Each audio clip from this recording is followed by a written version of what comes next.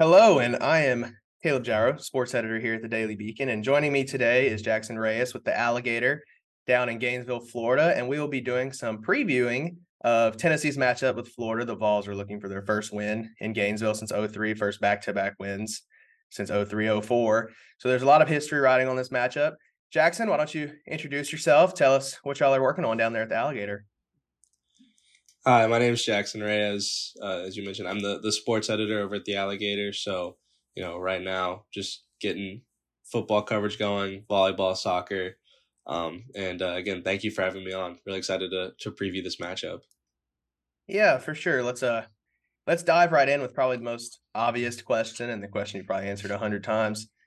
Who is Graham Mertz? What did he look like? I'm sure everybody saw him against Utah, and it obviously wasn't, a Heisman performance. But what do you think Graham Mertz is capable of, and what are you expecting from him on Saturday? Yeah, so Graham Mertz, he spent 4 years over at Wisconsin. He started a lot of games there, but ultimately, his career kind of, he was benched, eventually lost the job, and then transferred down to Florida. And then so far through two games, he hasn't looked, I won't say he looked the best, and he hasn't looked bad, though. Against Utah, he ended up having to throw the ball a lot because Florida was losing for almost all of that game. Ended up throwing 44 passes, but he completed 71% of those passes, threw over 300 yards, a touchdown, and an interception. And even with that interception, I feel like if you watch it, there's only so much you could blame him for it. He throws a ball to Ricky Pearsall. The ball's a little high, but then Pearsall tries to go up and make the catch, and he kind of like volleyball spikes it up in the air, and then a Utah corner just catches the ball as it comes back down. And then against McNeese State, there were a couple times they were trying to get the deep ball going, but McNeese State was playing good coverage. And so I don't know if that's on the wide receivers or just Billy Napier's play calling, but eventually finally found Ricky Pearsall for a 50-yard bomb for a touchdown. And I think he ended that game like 14 of 17, just under 200 yards and a touchdown. So, I feel like he hasn't been able to flash too much just in terms of, what he's capable as a quarterback. But the things he has been able to show is, he's an accurate quarterback. When he needs to throw a deep, he does have a little bit of arm strength to get it the deep ball. Obviously not the same as Anthony Richardson from last season, but it is there. But I'd say some of his struggles, some of his flaws is just, the offensive line is not great, but he does have a tendency to hold on the ball a little too long, and that has led to him getting pressured a few times. And just the other thing is, maybe he's not necessarily leading wide receivers to the right places with his balls, but for the most part, through two games, I think he's looked pretty good. But Tennessee is going to be a real test to just how good of a quarterback he can be at Florida. Yeah, and you kind of hit on it a little bit. We saw him throw the ball a ton against Utah, and then McNeese State goes to Gainesville, and it kind of turned into just a run fest.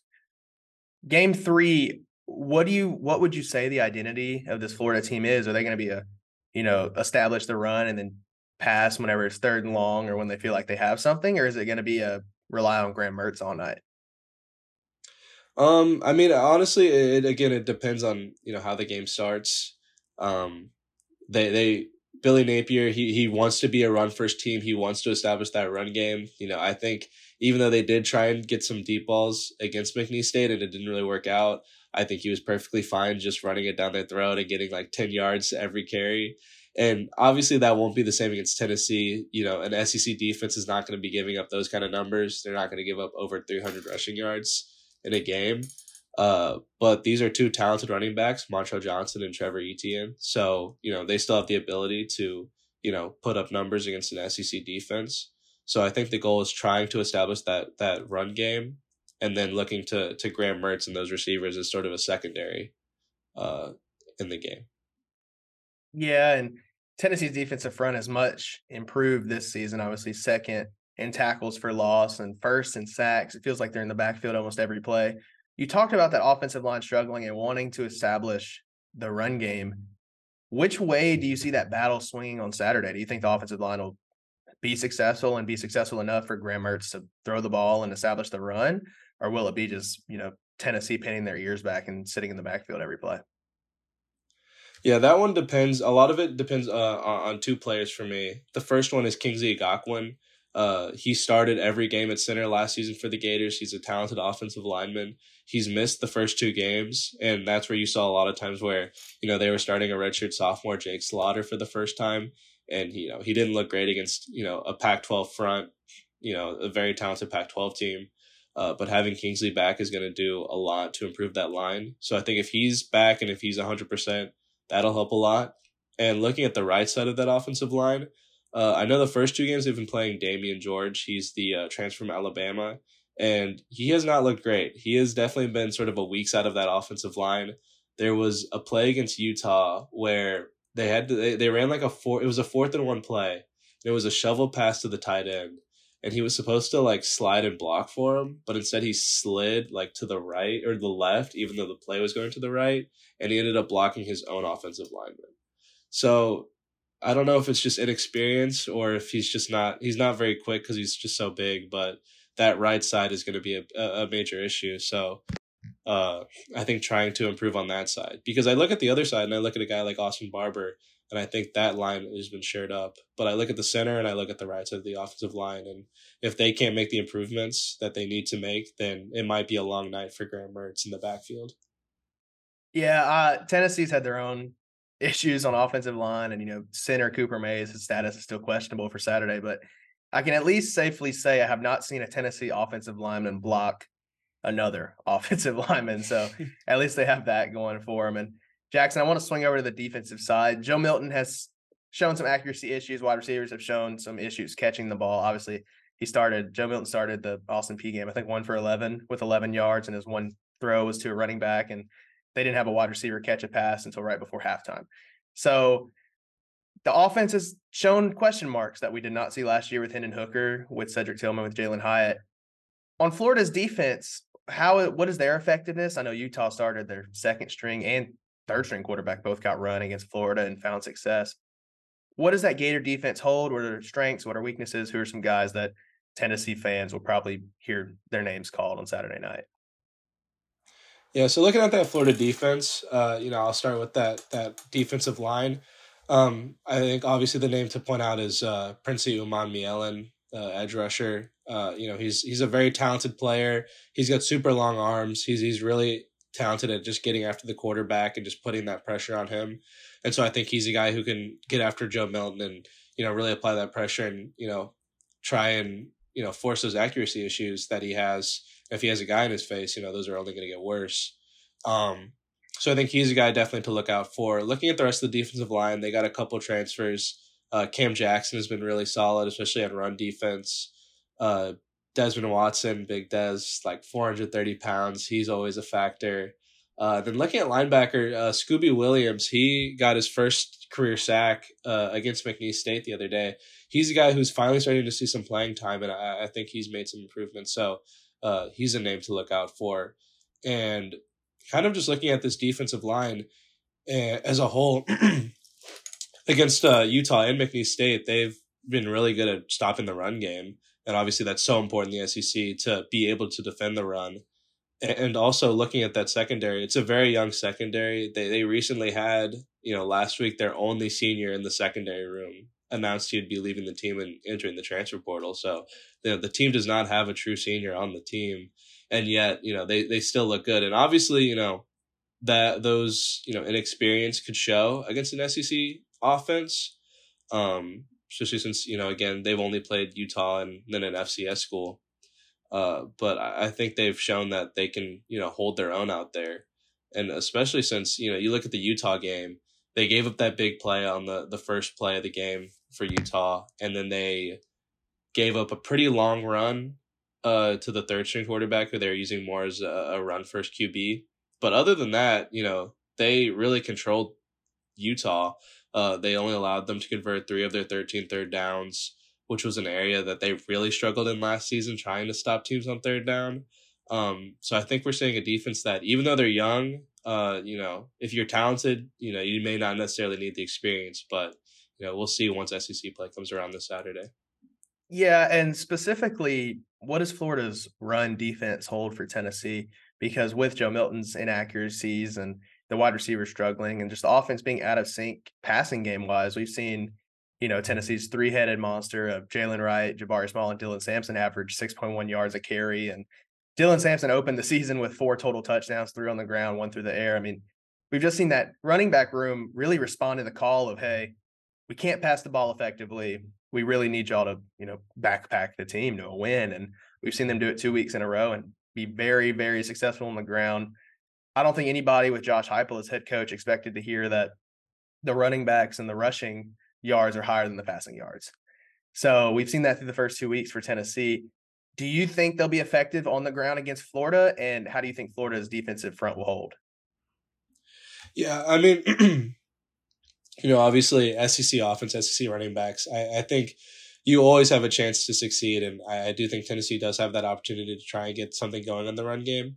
But I do think that this Florida run defense has been, obviously a little underrated just because they were so bad last season, and then they've made such huge strides under the new defensive coordinator, Austin Armstrong.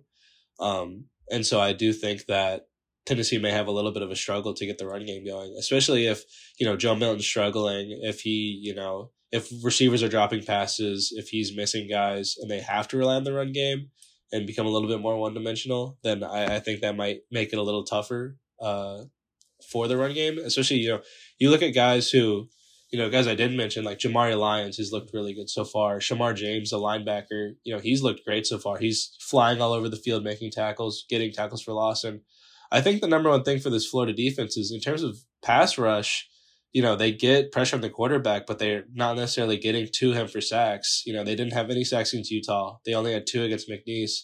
But they're getting to the backfield a lot on these run plays for tackles for losses in both games.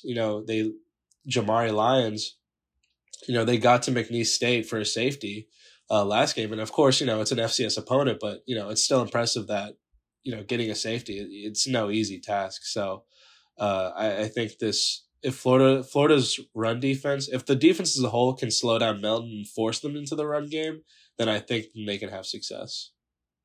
And then Tennessee against Austin Peay and Virginia to an extent, and Clemson in the Orange Bowl, if you want to go all the way back there, have seen defenses play really, really soft coverage on these wide receivers. Basically saying, hey, we'll give you the 10-yard, 5-yard pass if Joe Milton can complete it, but we're not going to give you over the top. We've seen Joe Milton struggle a little bit with those short passes. We've seen the wide receivers struggle a little bit. What do you think Florida's defensive scheme or, I guess, plan going into the game is? And then how do you think the secondary, which I'm pretty sure you've mentioned was a pretty young secondary, and they lost their one senior to the transfer portal after the first game of the season, which is kind of crazy. But what do you think that young secondary will be able to do against Tennessee? And what do you think the defensive game plan will be drawn up to be? Yeah, looking at that secondary, I think the one guy who I think will have a good game for sure, which now that I say it, probably jinxed him, but Jason Marshall Jr., he is a junior, so he does have that experience starting games. And he's their cornerback one. I think he'll have a good game, especially with, a Tennessee skill group that, has shown flashes and shown that they can be good, but through the first 2 games of the season has struggled. I think he can take advantage of that. But then I look at sort of the younger players, especially that safety room where, their one safety's a freshman, the other safety's a sophomore. Sorry. And I look at those two, and it was the safeties who kind of had a miscommunication when they gave up the 70-yard bomb to Utah in the game 1. And so I think it's sort of, again, like you mentioned, giving that soft coverage and allowing the short stuff and trying not to give up, a giant deep ball that can really mess up, your game plan or mess up your confidence as a young team. But I think it just comes down to communication with the young guys. With guys like Jakeem Jackson, who's a freshman corner, Jordan Castell, he's the freshman starting safety, Miguel Mitchell, he's the sophomore safety. These guys are talented, and I think that they have what it takes to, stop Joe Milton and stop these Tennessee skill players. But it just comes down to, can you as a group, communicate and be cohesive so you don't have a mental error? Because, my biggest concern is, as freshmen and as sophomores, it's possible that you play a great game all game long, but it could come down to just a couple mental errors that allows Joe Milton to have space for a 50-yard touchdown pass. And honestly, you look at the Utah game, it comes down to just a couple plays like that where if you don't have those mental errors, you're right there in the ball game. But you shoot yourself in the foot with those kind of errors, and I could see the same thing happening against Tennessee. Yeah, and now, Jackson, I kind of want to pivot to more overarching themes. I kind of joked about it a second ago, but having your senior defensive back or your veteran defensive back enter the transfer portal 2 weeks into the season, not even, is not a very good look for the state of Billy Napier's program. How would you say the culture at Florida is? What has kind of been the theme, or I guess the feeling around the media and the team just about the future of Billy Napier and where Florida's going? Yeah, I'd say as a whole, even though again that guy transferring was not the best look, especially one of the only seniors on the team. But I'd say as a whole, just culture wise, I think we're seeing start of a shift, and I feel like that's become so much of a buzzword in college football. Culture and things like that, and obviously, I'm at the press conferences and things like that, but they only allow you to see so much behind the scenes. But I feel like, especially with the guys he's brought in, the assistant coaches like Austin Armstrong, who's a younger guy, like Court Raymond, who's the secondary coach, they've really been able to buy in. And I think that him giving all these young guys so much experience, like now, has really been able to help establish like his program, like what he wants to do as a head coach. And I think that is just making waves in terms of, what you're seeing him do as a recruiter.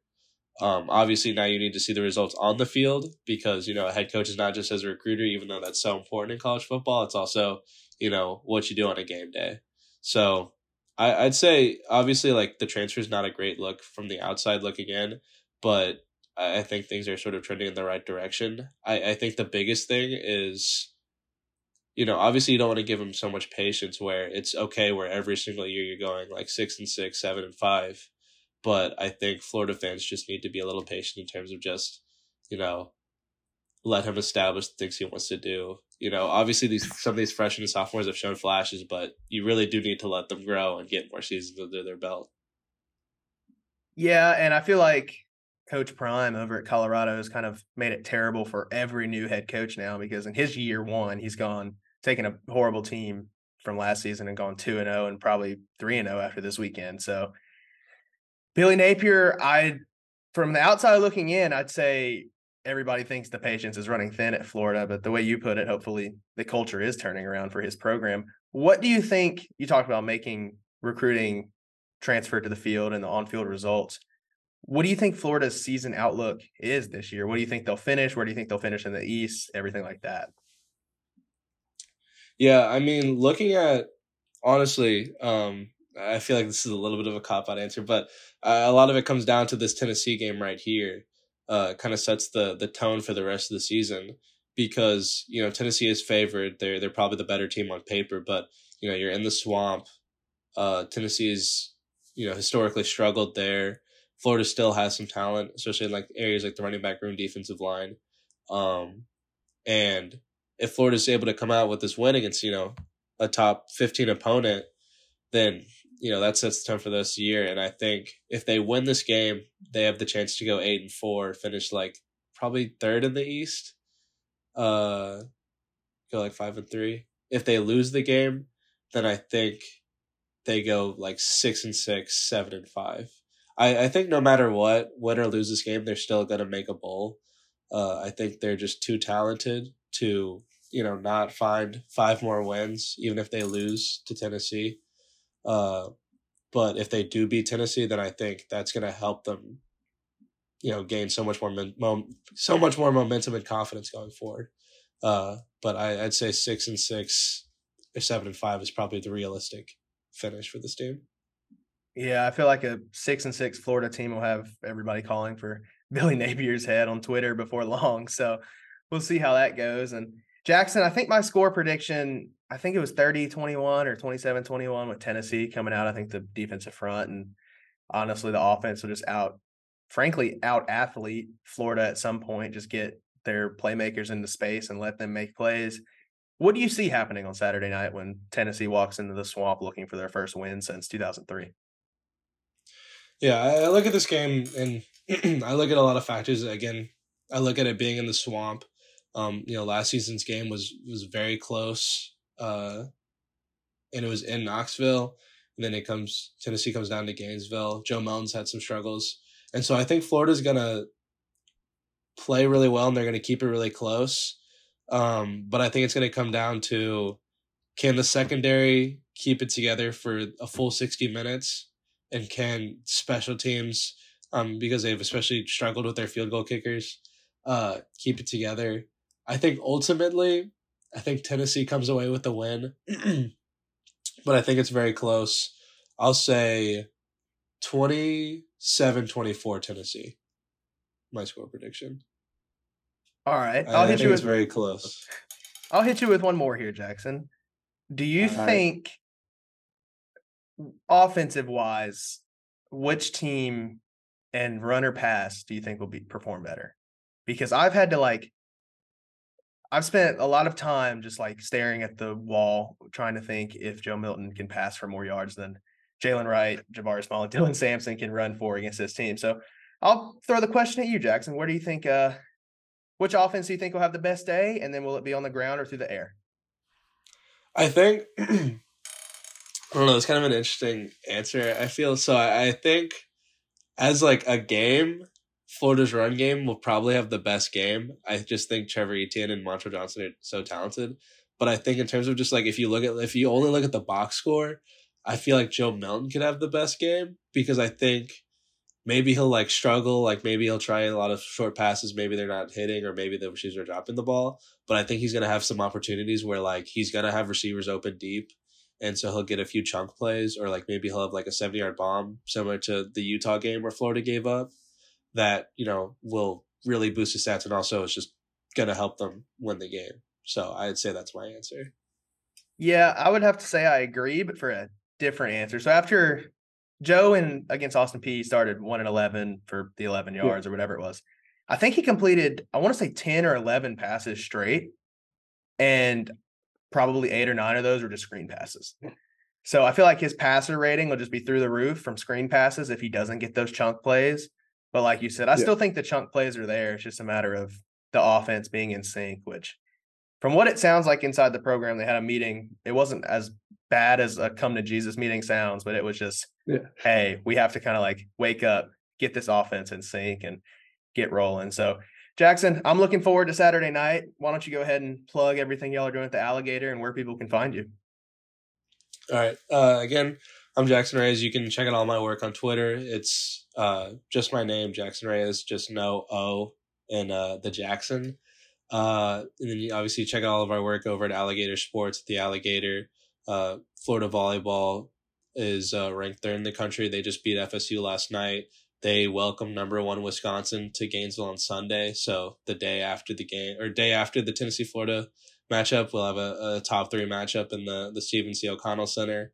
And then Florida soccer, they recently lost their first match of the season, but they're off to their best start in I want to say 4 years. So very exciting sports coverage going on, along with football. So very exciting stuff. But again, thank you for having me on.